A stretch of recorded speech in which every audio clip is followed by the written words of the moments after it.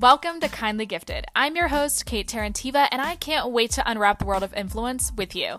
Every day, you're gifted episodes, see what I did there, to help you become fluent in the business of creativity and learn the best kept industry secrets to creating an online presence worth remembering. It's really like having a momager on speed dial. So let's dive into it.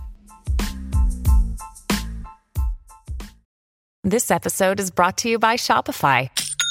Forget the frustration of picking commerce platforms when you switch your business to Shopify, the global commerce platform that supercharges your selling wherever you sell. With Shopify, you'll harness the same intuitive features, trusted apps, and powerful analytics used by the world's leading brands. Sign up today for your $1 per month trial period at shopify.com/tech, all lowercase. That's shopify.com/tech.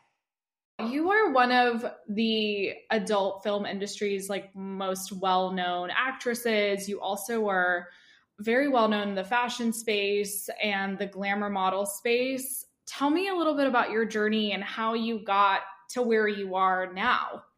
Oh, wow. That's a very good question. Yeah. Well, thank you for, the compliment. I always feel like I'm not that big exactly, but that's completely fine. I started out actually on Twitter. Because it's kind of easy to post on there because they don't have as many, quote unquote community guidelines as Instagram. So you can always push the limits on there and not really deal with any nonsense. And also I did try Instagram and Twitter at first, and I just happened to grow faster on Twitter. So from there, I started building a following. And from that following, I jumped onto OnlyFans. And once the pandemic hit and everybody was flocking to OnlyFans, that's really when my page started blowing up and I started collaborating with more people. And from that, I started building my following on more platforms such as Instagram, TikTok, and YouTube. So a very diverse presence in social media, and you have experience with so many different platforms. Yeah, I just love to try a little bit of everything and see what is best for me and, what's not. For sure. What ultimately drove you to the adult film industry and glamour modeling versus other types of content? Why did you choose to do that kind of first in your journey? That's a very good question. So initially, when I started out on my quote unquote content creation journey, I didn't really feel confident in my sense of fashion and beauty to be out there, giving people advice. Because back then, that space was mostly taken by people who were extremely good at what they did and had more of an expertise level. And I was like, you know what? I don't see myself really bringing that kind of stuff out there, telling them, oh, how do you do this nice makeup tutorial? Without, feeling like, okay, I'm going to be compared to somebody like Patrick Starr or Jackie Aina. So I felt like, you know what? I don't really have that much expertise in this space. Same thing about fashion. It's like, yeah, wear cute stuff, but, it's fine. I don't really see myself for this whole influencer journey, which back then made me feel like, what if I was more confident about it? Maybe it would have worked. But instead, I had a friend photographer who will always take really nice lingerie and swim pictures of me. And from there, I was like, you know what? I like this kind of content, more of the glamour and risque content. And I always felt really comfortable with it, really comfortable getting really nice lingerie and stuff. So what I will do sometimes is if I get nice lingerie and then I book a hotel room, take some great pictures and videos, and people loved it. I was like, oh man, you know what? I'll just do more of that stuff. And from there, that's how I really built my following because I was always comfortable with the more, quote unquote glamour and risky content more than, the quote unquote influencer type of content. Yeah, that makes sense. It's very interesting to hear how everybody gets started because normally, especially with women, you hear women talk about oh, I don't feel comfortable in my body or how I look. So I'm maybe not going to go the OnlyFans route, or I'm not going to go the boudoir route because I just don't feel comfortable in that. So I'm going to go the beauty and fashion route. But you did the reverse where you felt, I don't feel comfortable as an expert in this space. So I'm going to go into what makes me feel, the most comfortable and confident in myself. That's very true. And I just loved, kind of imitating some looks here and there and feel good about myself. It's like, okay, I will never walk on a Victoria's Secret runway show. I'm only 5'1", but why not really create that feel and presence online where I can control exactly what goes on? I know that you are also in the fashion and beauty space now. Do you feel like in fashion, there are certain stigmas when it comes to creators from OnlyFans or adult film creators that are looking to join that space? Have you experienced anything like that? Or do you feel like for you personally, that hasn't been really an issue that you've struggled with? That's a very good question because at the end of the day, I think it really depends on what is it that people see you as and what is it that you put out there. Mm-hmm. And I think so far, I haven't done that much fashion content to really say that, oh, I'm not really being seen as a fashion, content creator because I'm still building that up. Mm-hmm. But if you consider lingerie fashion, which to some extent I do believe lingerie is fashion. Yeah. I am pretty present in that space. I have collaborated with quite a few brands. Same thing with swimsuits, and so far that's as far as I've gone. But clothing wise, that's something I'm still working on. And is there going to be stigma at some point? Possibly. But I do believe also that things are changing and people are not as intimidated as as they used to before because I've seen some people who happen to have OnlyFans pages at Fashion Week and places like that.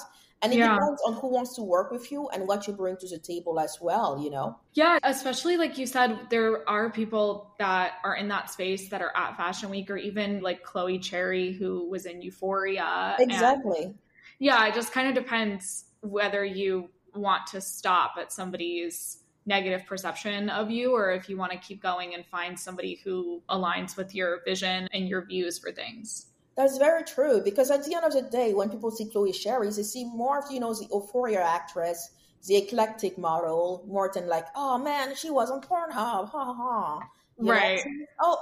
A matter of perception and where you go as well. Because in some spaces, where you go there, and if people have, that really negative mindset of women and models in general, then that's going to stick to you. Otherwise, if you move to a space where people are accepting and, collaborative, it's going to move differently. Yeah, that's definitely a good viewpoint. From your experience as somebody who has a very robust OnlyFans presence and you have a business on OnlyFans, what is some advice that you would give to somebody who would want to start an OnlyFans account, or maybe some barriers that you got over in your initial journey to being a glamour model? That's a very good question. And I think number one is to ask yourself, why do you want to start an OnlyFans page? Is it just because of the money? Is it because you want to express yourself? Is it because, you want to push yourself in a different direction? And a lot of people, for the most part, they think OnlyFans is easy money. But they don't realize that OnlyFans is one of the hardest platforms to work on because it's a very, very high turnover rate. So if you don't really maintain that capacity to maintain your page, give your fans what they want, then you can easily fall off. And a lot of people have fallen off, and people don't talk about that, about the countless individuals who started OnlyFans page only to realize that, hey, this is not as easy as it is. I'm out. So I think number one is that your why. And second, if you're like, okay, I don't mind, grinding it out for a few months, maybe a year or two, then think about, okay, what are my boundaries? Who is my community? What do they like? And what do I want to express? Some people do zero nude content, zero explicit content, but still, have a decent presence on OnlyFans. So it really depends about what is it that I want to put out there.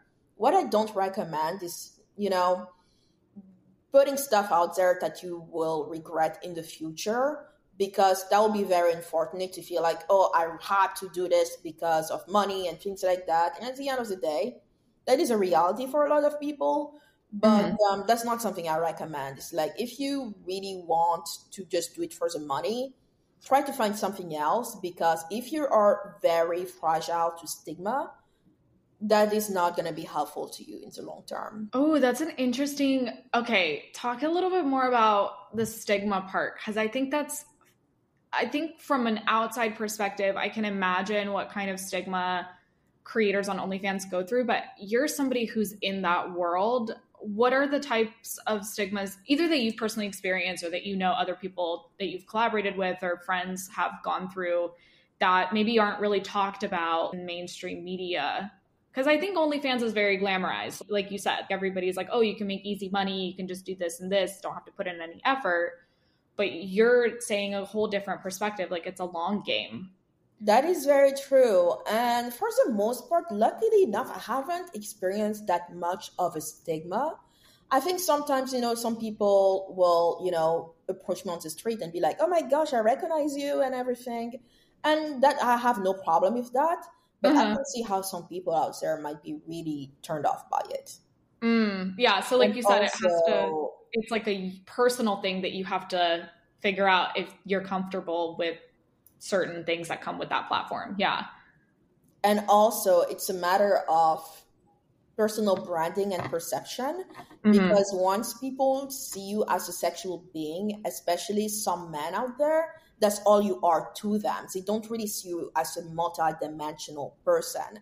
Now, that doesn't bother me, because it's like, okay, if you have a one out of 10 vision, that's not my problem. That's yours. And I move forward. So that's about it. But some people it's hard, especially if there are some more traditional women who wants to have a family and children and everything with, a regular schmegular person. That's something to really think about, because the world has a lot of people that are not as open-minded. And when they say, oh my gosh, OnlyFans, I can't take her seriously. Some people are like, oh man, that's a bummer. Or, it's like, all right, I don't take you seriously either. So let's move on. Yeah, I read that, specifically when it comes to sexuality, like when men, let's say, come across a woman in an adult film or just in general find a woman to be sexy, it's very hard for them to see her as an intelligent being if that's how they first came across her. I don't know if this is true. Obviously, I'm not a dude, but yeah, it is true to some extent. And I believe that men like that in general are not very intelligent in the first place, because if you are not able to see beyond the image and cannot see the individual, then that's a problem. That's your problem. You don't have to, conform in any way, shape, or form that you do not want to. But at the same time, it's like, that's a reflection of them, and that's not a reflection of me. Right, exactly. Do you find that dating is kind of hard in this career, or have you had any issues with that, or do you feel like it's fairly easy, or does it just depend, I guess, per person? From my personal standpoint, I think I had a great time dating overall. The only problem sometimes, as funny as it is catfishing. Because I used to be on dating apps, and a lot of people would not believe that it was really me. Oh my God. And I bet other people probably used your photos too. Oh yeah. Every day somebody comes to me and be like, this is a fake profile of you. This is a fake profile of you. Even the dating apps, I have to verify myself, because one time I think I got banned from Hinge because they thought I was a catfish. Which I'm 99% sure many people reported my profile as catfish when it's really not.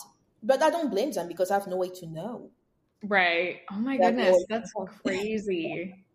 Yeah, but overall, I found it a bit overwhelming. So I'm like, I'm kind of a reclusive person, so dating has not been really my priority. But otherwise, I don't really find it to be more of a problem than it used to be.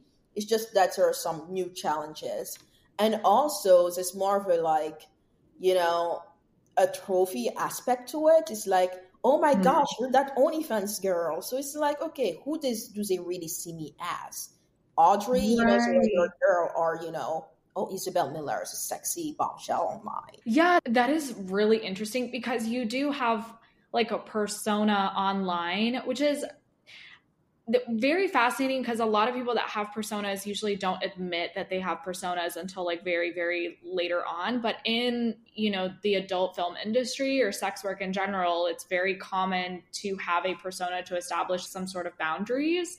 Is that why you personally created yours, or what was the reasoning behind using another name that wasn't your name? I think number one, it was privacy. And number two, I just found it easier to build a fantasy on top of it. So it's easier to like build a fantasy on top of Isabelle Miller and really craft that image that I really want to put out there than just being like Audrey, and people Google me and then they see photos of me that don't really represent me every day. Right. Oh, that's interesting. Like, I guess like a character more or less is what you're saying. So like it creates kind of this role play aspect. Exactly. How has it been? I know you mentioned before that you're building up your presence also as a fashion influencer and somebody who is establishing credibility in that space. Why did you decide to expand your niches, or what was the reasoning for why you were like, oh, I also want to do this other thing? Very good question. So when I really started expanding my Isabelle Miller persona online, then I started getting a few, gifted brand deals here and there. And I was like, okay, I actually do like taking fashion photos and things like that. The only problem, I didn't really know how to incorporate it well into my overall Isabelle Miller brand. It's like, yes, I can, but to what extent? So I feel like it would be kind of a limited capacity to be like, okay, I'm going to do fashion, I'm going to do X, I'm going to do Y. But then who do I really appeal to at the end of the day? Because if I really want to focus on my influencer side of beauty and fashion, I want to appeal to a different audience, a new audience that's there for that. And with Isabelle Miller, it can be a little challenging because it's going to be too polarized, I believe, because the women are going to see the cute stuff, and then the guys are going to be like, oh, well, I want the sexier stuff. So I found it personally, it will be a bit more complicated for me to do both very well. I feel like if I do both at the same time, then both sides are going to be weakened. So I'd rather have two really strong sides separated than kind of have this mismatch of, okay, what's really going on here? Right. Yeah, if you have a mostly male audience that's already expecting certain things from you, it could, like you said, weaken that community, and ultimately this is also part of your business and like a part of your income. So that makes a ton of sense. Do you find that creators who have other social presences and then also have an OnlyFans, do you find that they do brand deals on social media and you can do brand deals on OnlyFans, or are you unable to do kind of sponsorships or brand deals on OnlyFans? I'm not super familiar with the platform, so I'm curious. That's a very good point. I think I haven't really heard of that. It's like, no, I don't directly promote products on OnlyFans. You can promote other creators, but products not really, because it's already a paid platform in the first place. And if you go, for example, on Patreon or different paid platforms, people expect to see the specific content, right, that they paid for, instead of seeing more ads. Yeah, that makes sense. The reason I initially thought about it was I was like, maybe there's like, certain clothes that you're gifted. There are things that you can wear, I guess, sourced from brands to wear in some of your paid videos. But like you said, it is a subscription platform. So people are purposefully paying not to see brand deals. Yeah, and it's like, of course I wear them, but at the same time, I don't necessarily promote them like I would on Instagram, for example. I think it's an interesting way to also think of content where your free content, it's kind of like free with ads. And then your OnlyFans or Patreon or subscription platforms are more of the premium content where you don't have ads. And I don't think that's necessarily is part of it, but also not necessarily just that. Right. Because it's more like, a matter of exposure as well. Because if you have generally, you always have more exposure on the free social media platforms. So it makes more sense to actually promote that product there to more eyes than on OnlyFans, where it's like, less people. Right. And then they're going to be more interested in what you do on there than, oh, let me buy this. But now that you mentioned it, I wonder what if the fans out there, they see a nice set, I give them a promo code and then they buy them for whoever. Yeah, maybe. That's a good. Maybe the affiliate marketing could work really well on subscription platforms, because if you have a code and you get some sort of kickback, it's a lot easier to promote that probably in premium content or subscription-based content than it is on just free stuff. But I guess it also just depends on, like you said, you do get maybe some more visibility and discoverability via free content that you might not get with premium, where people are already like, okay, I've seen her before, I want to subscribe to her premium stuff. That's an interesting point that you made, for sure. Yeah, very true. And that's definitely something to think about. Yes, absolutely, 100%. If a creator has a Patreon or subscription or OnlyFans, is there a difference between how each of them is advertised on social media? Do you find that creators who have Patreon can advertise an account more freely than OnlyFans, or does it depend on the subject matter? Or are certain platforms like TikTok or Instagram not even really allowing you to promote OnlyFans? How do you drive traffic to that platform? That's a very good question. I'll say overall, the Patreon thing kind of died with like adult and sexy content creator because they have a lot more restrictions on what you can post on there, and they don't have as much traffic. So some people still post on Patreon, but most of them have moved on to OnlyFans. And OnlyFans, I think the good thing about OnlyFans, people just know. So it's like, even for example, TikTok, people are going to be like, you're technically not allowed to link it on there. But people can just go on your Instagram to see it. They can go on YouTube and, go down to your link and see it anyway. So it's not that much of a problem. Wait, so let's say you have some sort of link tree. Yeah. You can, if you put that link from Linktree into your TikTok bio, you can only do it if it doesn't have OnlyFans in there. So you have to create another one, or you can't link OnlyFans directly to TikTok. You can link the Linktree that has OnlyFans, but you will not be able to access it directly from TikTok. So it's they have I think they have a firewall that blocks it directly. So like, okay, you cannot access it, but the problem with that too is like, yes, they'll know you have a web page, and they might not access it directly, but they might maybe copy and paste it somewhere and do it anyway. But the problem is that TikTok is a very, very smart platform, and they blacklist you. Wait, okay, elaborate. What do you mean? So I've noticed a lot of times, if they notice that you are an OF creator or a hardcore content creator, a lot of times they'll just ban your account, harass you, take down your video, stop you from posting for weeks. I know so many people who lost so many accounts. They create new accounts, they get banned, and it's kind of like this little dance where you come back and you come back again. It's kind of like a mouse and cat game. So I think the best way that I've done it over the years is to just keep it as clean as possible. They have my name. They can just Google me and see what I'm doing. So I try not to post content that's, Instagram or Twitter risky on TikTok.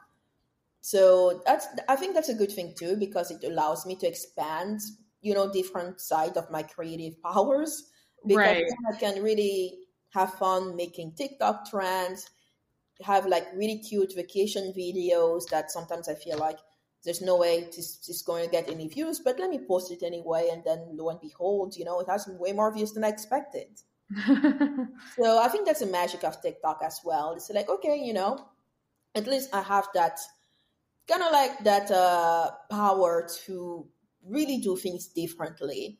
But besides that, I think it is kind of unfortunate that some people still have to go through this pain of having their accounts banned here and there. So I think it's a good thing too. Is like I believe that they're a lot more lenient now than they used to be, Mm-hmm. because when it started out around 3 years ago, if you post a video of you in a bikini, good luck. You're down. Right. You're down, and that's not even just adult content creators or OnlyFans creators. It's just regular people as well, where they can barely promote their swimwear brand because TikTok will just take everything down.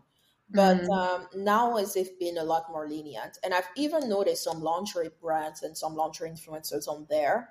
But I'm still kind of scared to do that on TikTok because, I'm like, you know what?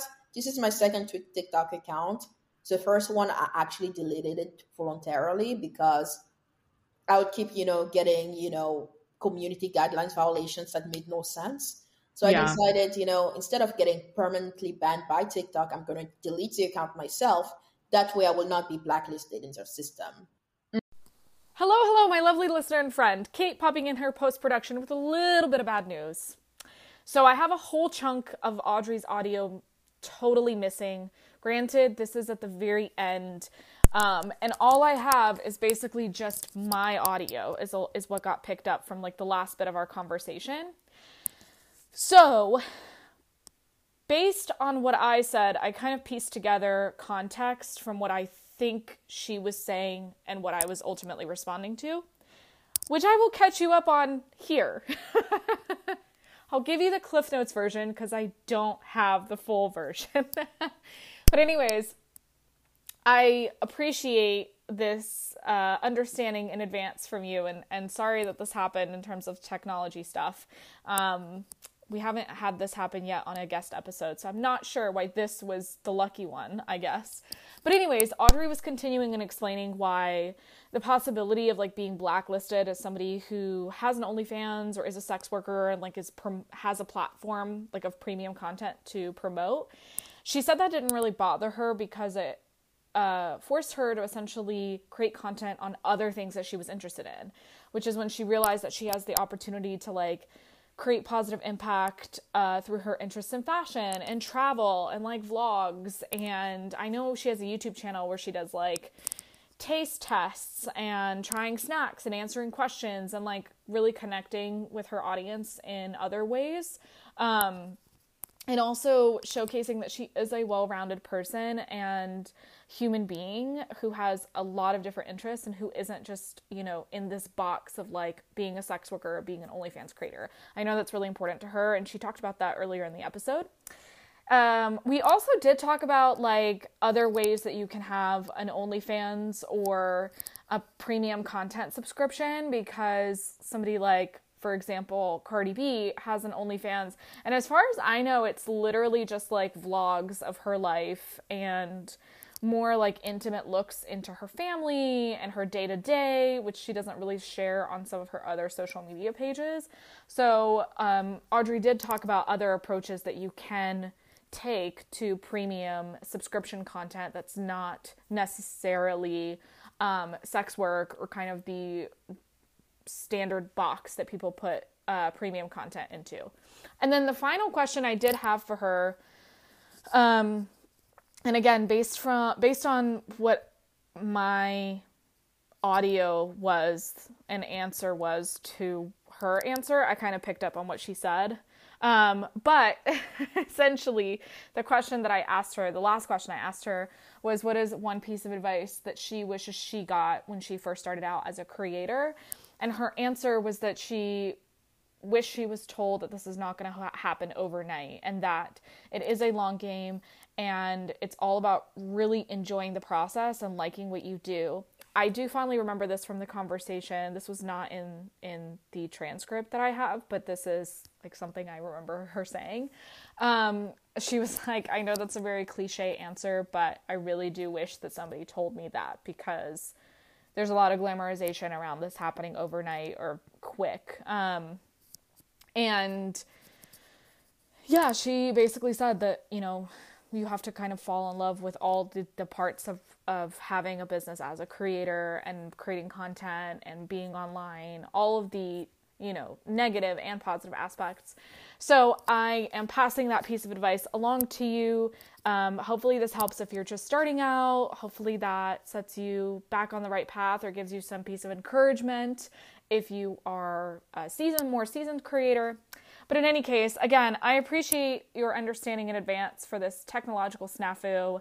I don't know why it happened, but I'm really grateful that Audrey took her time to come on and chat with us, because she's awesome and has so much,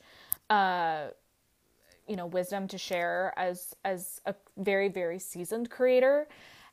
So hopefully this was as helpful to you as it was to me. I know I learned a ton, and I will see you in the next episode. Bye-bye! This episode is supported by FX's Clipped, the scandalous story of the 2014 Clippers owner's racist remarks captured on tape and heard around the world. The series charts the tape's impact on a dysfunctional basketball organization striving to win against their reputation as the most cursed team in the league. Starring Lawrence Fishburne, Jackie Weaver, Cleopatra Coleman, and Ed O'Neill. FX's Clipped, streaming June 4th, only on Hulu.